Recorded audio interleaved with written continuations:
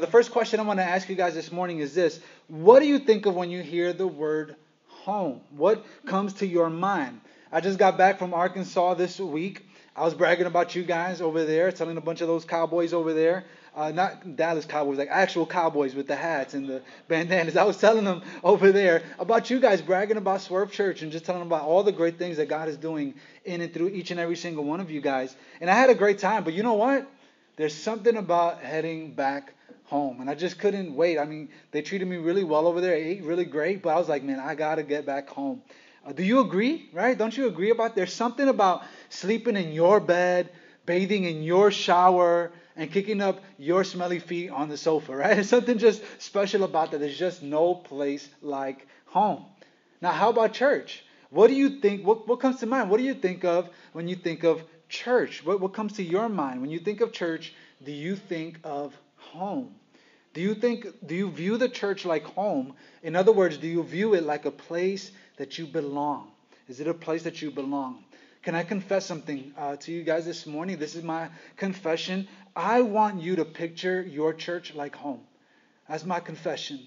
I want you to view your church like your home. I want you to view Swerve Church like home. I want you to see where you are like home. And I want you to see the people sitting in front of you and next to you like family. Because that is what the church is. In fact, if you're taking notes, the big idea for today is this. You can fill in the blank. You should have received a note inside of your bulletin. Take your pens out, fill this in. It says this, that the church is not an event to attend, but a family to belong to. The church is not an event to attend, but a family to belong to. You know, so often because of our society and our westernized, modernized, consumeristic way of thinking, we can make church to be this event that we attend on a weekly basis. You know, maybe you go to this weekly event, maybe you get a couple goosebumps, you get a couple chills, you drink a good cup of coffee, you leave a little encouraged, hopefully by the message, but then you head right out those doors and see you next week. You know, but when that becomes your perspective on church, you miss out on so much, on all that God truly intended the church to be. He intended so much more. It's so much more than a weekly event. It's so much more than a motivational speech or some songs that you sing. It's not an event, but a family. You know, we're more connected than ever before because of technology and social media and things like Facebook and Instagram. Yet we're tempted to live more isolated than ever. Our temptation is to foster a bootleg sense of community online while living disconnected relationally offline. Right? Isn't that a temptation? Intrinsically wired into each and every single one of us. I don't care who you are. Introverted, extroverted, I don't care how you're wired. Intrinsically wired into all of us is a desire to know and be known. We all have that because God designed us for relationship. He designed us for community. And I strongly believe that the church is God's answer to our relational need. Why? Because the church is not an event that you go to, but a family to belong to. And during our series, No Place Like Home, we'll be looking at a passage from the book of Acts, right? Acts chapter 2. Stephen just finished reading it for us. And primarily for this whole series, we're basically going to be looking at those couple of verses there for the whole series. We're going to spend the next 5-6 weeks reading through this passage, which describes what happens when a group of people put their faith and trust in Jesus and when the Holy Spirit fills their lives. If you ever want to know what happens when a group of people put their faith in Jesus, they trust Jesus, and when the Holy Spirit fills them, what happens next? That's what we're reading here in this book, in these verses. Here's what happened leading up to this text, right? Jesus walked among the disciples. He was teaching them. He was bringing the kingdom of God from heaven to earth, right? He was healing people and teaching the disciples. He lives the perfect and sinless life that you and I couldn't live. But Jesus is ultimately executed innocently. He's led to the cross, and he's by those that rejected him and his claims to be God. They put him on the cross, and he dies. And he dies a gruesome death, and he's placed into a grave, but he's miraculously raised to life. And he begins to appear to the disciples, and he appears to them and other believers throughout Jerusalem. And he tells the disciples, wait for the Holy Spirit. Guys, you're going to want to wait for this Holy Spirit, because when the Holy Spirit gets here, when you have the Holy Spirit, you're going to do greater works than even I did. And so the Holy Spirit, he ascends into heaven, and the Holy Spirit is poured out on the believers, and they are empowered to boldly proclaim the gospel, to heal the sick, to heal the spiritually oppressed. And the Bible says that God adds to the number daily. and the church grows. This is what's happening leading up to these verses right here. And the passage that we're reading today is what happens as a result of a committed group of followers of Jesus filled with the Holy Spirit. And if we want to see what the church should look like, I'm not saying what it does look like, but what it should look like, this is one of the best examples that we have in all of the New Testament. And what you're going to see is that there was community, there was relationship, and there was family. Now, if the result of the outpouring of the Holy Spirit and following Jesus results in community and unity and togetherness and all that stuff, then what does that tell you about disunity and isolation? Where does that come from? If unity, togetherness, if community, relationship, if all that comes from the power of the Holy Spirit and following Jesus, then where does this unity and isolation come from? Think about that for a second. Now, as a church, what we want to be is more than a Sunday gathering, more than a couple songs, more than a motivational speech. What do we want? We want the church to be a place to belong. So how do we make the church a place to belong? Here's number one if you're taking notes. Here's what we see in this verse. The first verse that we're going to read is a commitment to fellowship. A commitment to fellowship. Acts chapter 2, verse 42 says this, that they devoted themselves to the apostles' teaching, to the what? What does it say there? Say it out loud. To the fellowship, to the breaking of bread, and to prayer. Would you guys circle right there in your notes, circle the word fellowship there. I'm going to break it down for you, give you guys some Greek because did you really go to church if you didn't learn Greek, right? Here's the word. The word fellowship is translated from the Greek word koinonia. Koinonia. Here's what it means. It means fellowship, communion, community, joint participation, and contact. That's koinonia. It's the fellowship, communion, community, fellowship. It's all that wrapped into one. And fellowship was an important part of the early church. They devoted time to this. Did you guys catch that? It says they devoted themselves to what?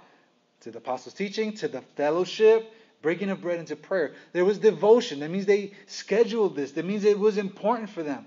Time was intentionally blocked out to create space for Christian fellowship. In other words, spending time in community with others, with other committed followers of Christ. That was intentionally blocked out. Now listen, this is important for you guys to realize that fellowship doesn't need to be programmed. Right? You say, okay, Danny, well, fellowship is important, so what is the church doing to make it happen? No, it doesn't. It is not a program. Fellowship is not wrapped around a program. There may be times where fellowship can be calendared. For example, Christmas is right around the corner, and we're going to have our annual Christmas Swerve Church Christmas party. And guess what?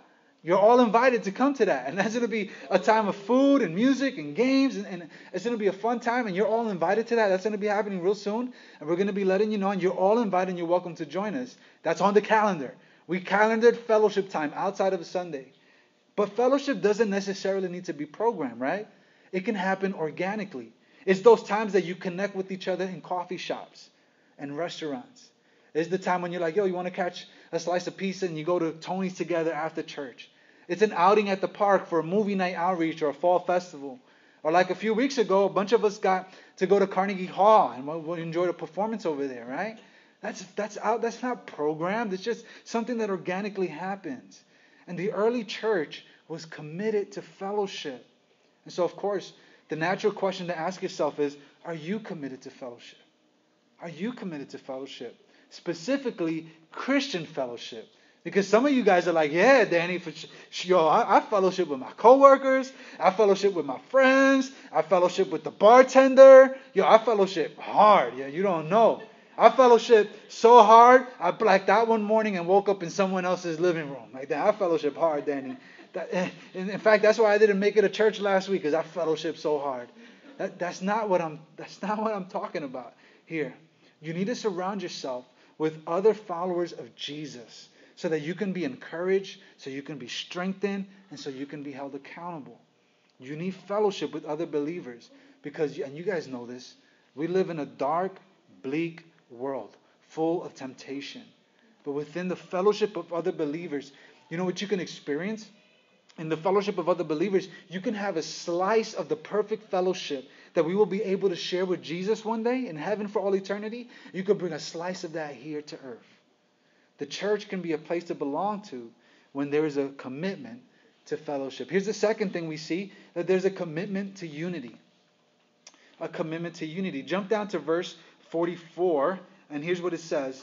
They sold their possessions and property and distributed to the proceeds to all who had need. And it says there, not all the believers were together and held all things in common. Right? They held all things in common. All the believers were together. Underline that part right there in your notes. That they were all together. And they held all things in common, meaning that there was extreme unity. Now, the church can feel like a place to belong to when there's a commitment to unity. In fact, where the Holy Spirit is present and when there is a committed group of believers pursuing Jesus together, guess what? A natural byproduct of that is unity. The early church experienced this unity, and we should too. Now listen, guys, can you think back to a church experience? If you've been, to very many churches, can you think back to a part when you ever been a part of a church where there was this unity? And if you ever been there, then you know how destructive that could be.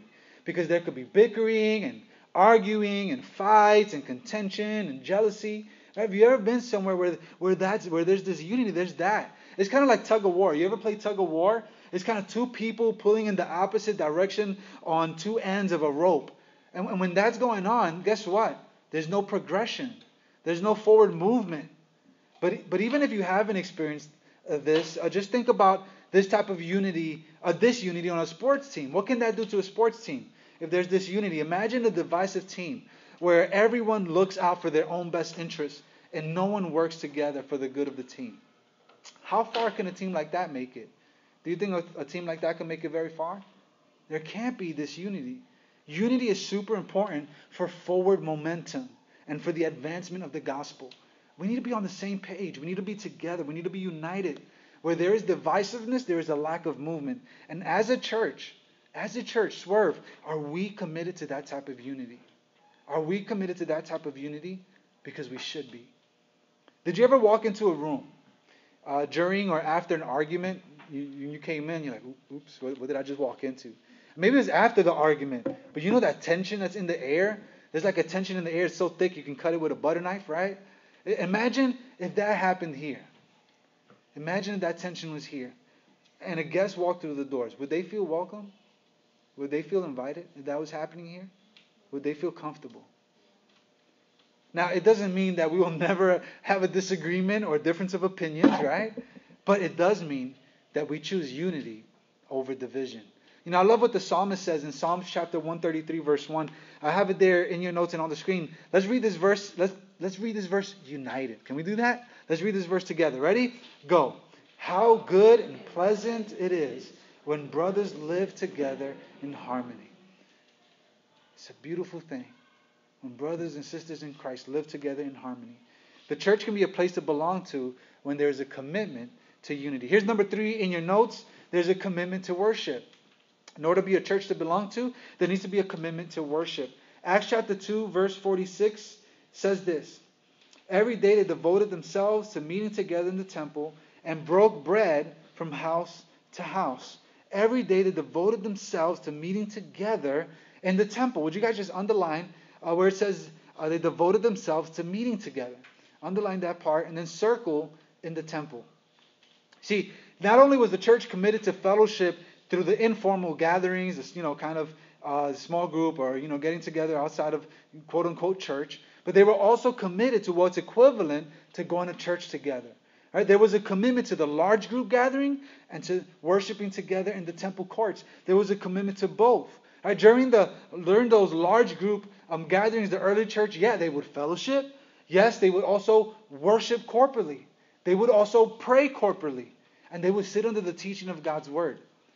Guess what happens when we get together on a Sunday? Guess what happens? We corporately worship, we corporately pray, and we corporately open up the Bible so that we can learn together and hear from God. And this is also an important part of our walk as followers of Jesus. The early church did both. They had small group gatherings and they did large group gatherings. And this is super important for us to understand because unfortunately in our individualized culture, we've reduced the importance of the large group gathering, right? We use excuses like, I'm too tired. It's my only day off. Danny, it's too early in the morning. Oh, it's too late. It's too late in the day. Or I'm too shy to go to that large group. Or Danny, my fingernails hurt. I can't go. I can't make it. Right? Whatever excuse you can come up with. And unfortunately, many have reduced the corporate gathering of a committed group of followers of Jesus to a podcast or a YouTube video or a Facebook live stream that you can watch and listen to on your phone. And when you do that, you're missing a huge portion of the blessing that God wants you experience in the corporate worship gathering. Now listen, I love technology as the best of them. June tells me, how many tablets you have? Well, I got 2 of them right here in front of me. I love technology. I got my phone in my back pocket. I love technology as much as the next guy. But believe me, when you exchange that over the true, authentic, genuine fellowship that God wants you to experience within the corporate worship experience, you're missing out so much. Look at what Hebrews chapter 10 verse 25 says. Let's read this out loud together. Hebrews chapter 10 verse 25, it says this. Ready, go. And let us not neglect our meeting together as some people do, but encourage one another, especially now that the day of his return is drawing near. Let us not neglect our meeting together. And he throws in, some people do that. But let's not do it like that. No. Let us not neglect our meeting together. Let's encourage one another. Why did the outpouring, think about this. The outpouring of the Holy Spirit, it was poured out on the disciples and on the believers when they were all together in one spot. Why? Why did it do that? Why did the outpouring of the Holy Spirit pour out on the believers when they were together in one place earnestly seeking the face of God? Couldn't it happen when they were at their home doing their quiet times? Couldn't it be when they were reading the Bible and praying by themselves, everybody individually, they're seeking God and they're praying? Or couldn't they do it while they were downloading the latest Stephen Furtick sermon to their iPhone on a quick camel ride to the gym? Could it happen then? I don't know why, but it was when they were all together in one place, earnestly seeking the face of God. That's when the outpouring of the Holy Spirit happened. The corporate worship gathering is super important, and it's important that we make a commitment to this. Now look around you. What if you see someone MIA? What if you see someone missing in action? What do you do then? Then we need to encourage each other. Hebrews chapter 10:25, it says, let us not neglect our meeting together, some people do, but encourage one another. Encourage one another. If you see someone missing, what can you do? You can encourage one another. Look for each other. Help one another get back in the game. And that's something that we can all do, and we can all be a part of that. You don't need to wait for a pastor to do that. Every single one of us can do that. In fact, you all have cell phones, right? And use them. Send a text message, a Facebook message. Call somebody. If you see someone missing in action, reach out to them. That doesn't have to be my job or a pastor's job. That's all our jobs. Let us encourage one another. The church can be a place to belong to when there's a commitment to worship. Here's number 4 in your notes. A commitment to relationship. A commitment to relationship. Acts chapter 2, verse 46 says this. Every day they devoted themselves to meeting together in the temple and broke bread from house to house. Would you guys just underline that last part right there? It says they broke bread from house to house. What does that mean? What does it mean that they broke bread? What does that mean? Well, it means that they would spend time with one another sharing meals. And this is kind of like what happens in life groups. We just finished celebrating an awesome 8 weeks of life groups. Thank you to everybody that plugged in and were a part of that. And if you were there, you know that one of the most important parts of life group is what? We broke bread. We ate, right? We ate together, right? That was an important part of what we do. When we get together, we get to share a meal. Now listen, what naturally happens when people spend time breaking bread? What happens? Well, when we break bread, when we eat together, relationships are formed. It just happens naturally, right? There's something special that happens when we get together over a meal. Now listen, Thanksgiving is a couple weeks away, right? That's one of my favorite holidays. What's going to happen all over North America, all over the U.S., right? People are going to gather around a table all over America. There's going to be, those dinner tables are going to be filled with friends and family, and they're going to be doing what? Eating together. There's going to be conversation. There's going to be memories made, right? And that's why also when you're trying to meet that special someone, what do? All right, you go out. All right, you go out to eat. Let's go out and get something to eat. And you don't care. You don't care if it's a fancy restaurant, a big steak. Let's go to Burger King. Let's go to McDonald's. Whatever. I just want to spend time with you. I want to share a meal. Why? Because you're getting to know that person, right? When you break bread, when you eat together, you get to know. You really get to learn one another and cultivate that relationship. Now, we're going to take a deeper dive into this whole eating thing. For those of you that are like foodies and you love to eat, week 4, you're going to want to be here. We're going to talk about a place to eat. But I wanted to emphasize this now during this message because in order to be a church to belong, we need to be a place where relationships can be formed. The early church had a commitment to relationship, and we should too. Now, we began our time talking about how God has hardwired us for the need for relationship. You, me, everybody that's here. We're all hardwired for relationship. You were never meant to do life alone. And within the context of the church as family, we can fulfill that desire to be known. Now, some of you may say to yourselves, Danny, man, if I made those commitments, if I did that, then you will know the truth about me. You're going to know how lackluster and how wavering my faith is.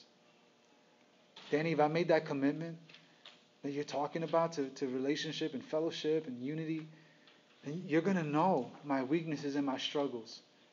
And the answer is yes. Yes, we will.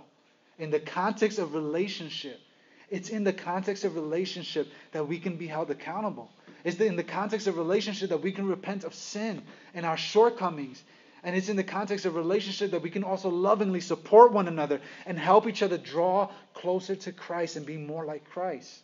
So yes, we will know your weaknesses. We will know each other's weaknesses. We will know each other's struggles. We will know how we each waver in our faith. But in the context of relationship, we can spur one another on to follow Christ and be more like Christ.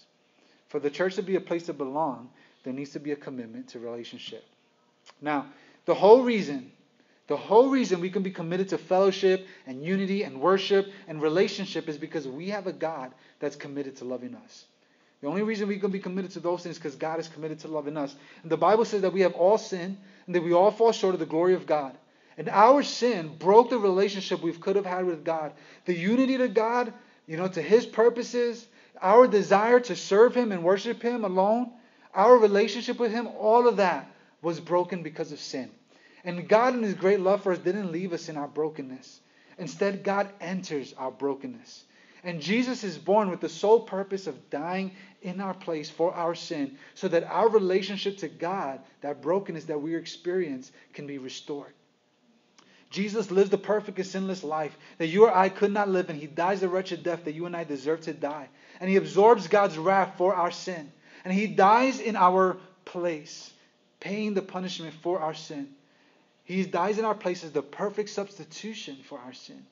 And that's why when you put your faith in Him and His perfect work, not in your perfect work, but in His perfect work, He is able to atone or pay for your sin. But then by the power of the Holy Spirit, He didn't remain dead. Jesus raises from the grave, proving that sin no longer has its grip on us.